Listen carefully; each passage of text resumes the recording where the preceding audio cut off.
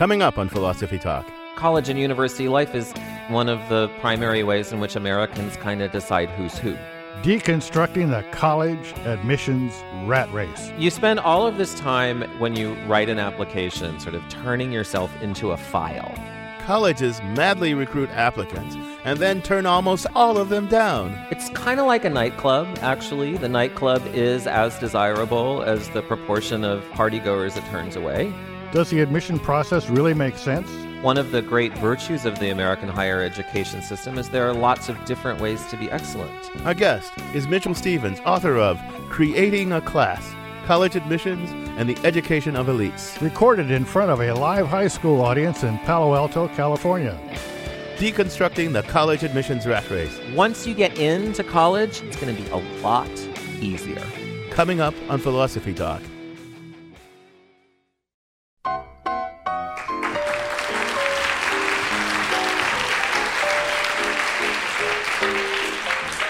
This is Philosophy Talk, the program that questions everything. Except your intelligence. I'm John Perry. And I'm Ken Taylor. Today, we're recording the program in front of a live audience of students from Gunn and Pali High Schools in Palo Alto, California. Our thinking begins just across the street at Philosopher's Corner on the Stanford campus. Welcome, everyone, to Philosophy Talk.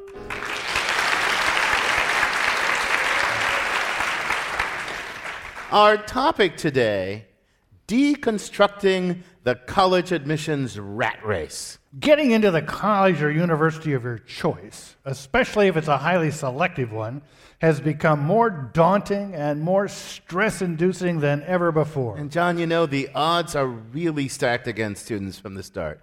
Consider Stanford, our own university. This year, we had just over 32,000 applicants to fill about 1,600 freshman slots. We ended up accepting just 7% of those who applied. Those are astounding numbers. Yeah, and Stanford's not alone. It's the same thing all over the country. Harvard admitted 7% of its applicants, Yale 8%, Princeton admitted a whopping 9% of its applicants, and they all have 25 to 30,000 applicants. Imagine trying to process 30,000 college files. Now, to be fair and to not distort the reality of the thing, that's not the whole story. There are many fine colleges and universities that admit a significantly higher proportion of their applicants. There are excellent options, particularly in California, where you have the junior colleges, the state colleges, and the wonderful universities. One of the greatest universities in the world, the University of California, Berkeley, for example, admitted 22% of the 48,000 who applied. So Berkeley is 3 times less competitive than Stanford? That explains a lot. That explains a whole lot. Typical Stanford snobbiness. And the University of Michigan, another great university, admitted over half of its applicants. Okay, John, you made a good point. And in all seriousness, I think it is a great thing about America that if you want to go to college, there is a school somewhere that will accept you. And it'll probably do a very good job of educating you, too. That's true. I mean, there was even a school that accepted me. Yeah, there you go. And the proof of the pudding is in the pudding or something. So there's a college out there for everyone. But that really makes it all the more puzzling. Why is there such intense competition over the relatively few spots in the so-called elite colleges and universities? Well, John, I think that's a good question, but I think the answer is kind of obvious. The problem is that our society is obsessed, extraordinarily obsessed with pedigree and prestige. Deep in their heart of hearts, many people believe, I bet you some of the students in this audience believe, that the prestige of the college you go to will make an enormous difference to the rest of your life. An enormous difference. You know, hardly anyone stops to ask whether that belief is true. But whether or not it's true, the bare fact that it's believed gives selective colleges and universities a perverse incentive to be even more selective. Right, because people take selectivity as a signal of pedigree and prestige. Which makes prestige-hungry students and their parents even more eager to apply. And more crestfallen when they don't get in. It's a vicious circle. Increased applications means more selectivity, which means higher prestige, which means more applications, which means yada, yada, you get the idea. Well, yeah, and not only is it a vicious circle, it's a costly circle. As the competition for admission has intensified, the pressure on students, pressure to be more, achieve more, that's intensified too. The pressure starts early as elementary school, and continues without let-up. Now, there are a lot of advantages to a place like Stanford. They're the best-looking philosophy professors in the world. It's right next to Pali High. It's not far from Gun High.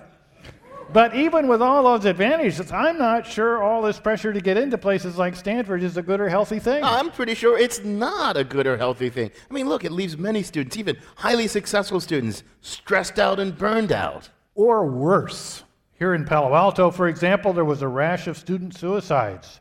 I don't know that the relentless pressure to excel was a direct cause, but I wouldn't be surprised if it played a role. Yeah, John, somebody needs to stop and ask some tough questions about this. We need to deconstruct the college admissions rat race.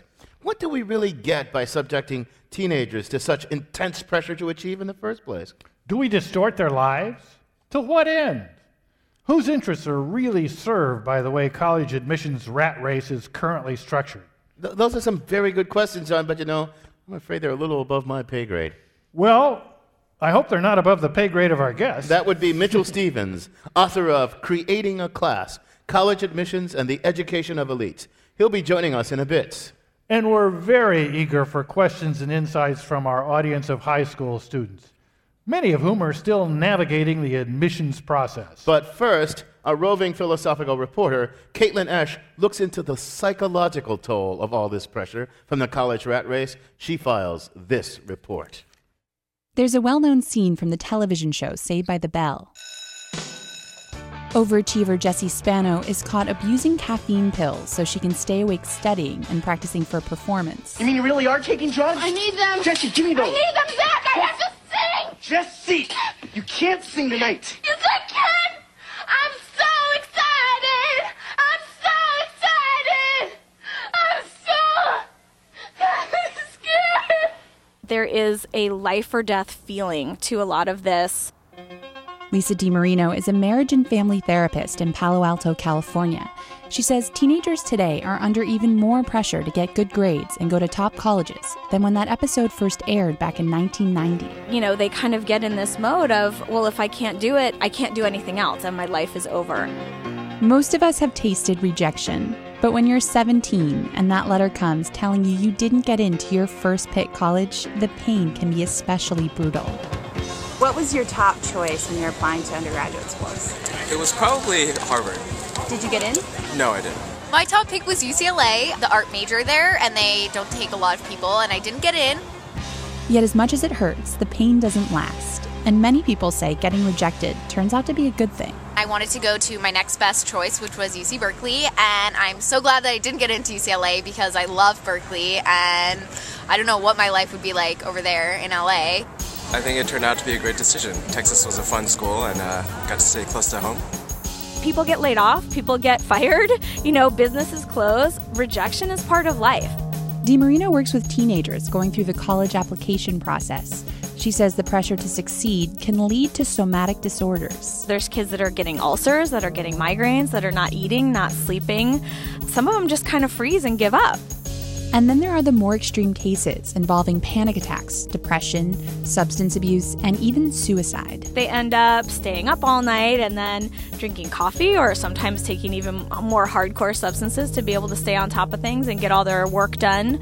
I think that there's a lot of I'll work really hard all week and then I'll blow it off on the weekend. And again, a lot of maybe binge drinking and some other risky behaviors. The family therapist says applying to college can be just as stressful for the straight-A student as it is for the slacker. I had a girl in my office last week that was literally sobbing over her math grade. And I said, well, what are you going to get? I'm thinking she's going to say an F. She said a B. And I thought, and I said to her, nobody ever died from a B in math. But to her, it was a life and death situation. With dwindling resources and rising rejection rates, DiMarino says the better school districts are breeding more stressed out kids, with pressure coming from all angles, teachers, parents, even from other students. I have a 9-year-old and he told me yesterday, well, I'm going to go to Stanford, so I have to do really good on my animal project. And I said, whoa, rewind. So I'm thinking, I know I'm not putting the stress on him, but he's hearing this from other kids. This bothers DiMarino. She believes kids need room to fail and room to grow, and that the leaders of tomorrow don't need to be perfect today. For Philosophy Talk, I'm Caitlin Esch. Want to hear more? You can find the complete episode on iTunes Music, or for unlimited listening, become a subscriber at philosophytalk.org.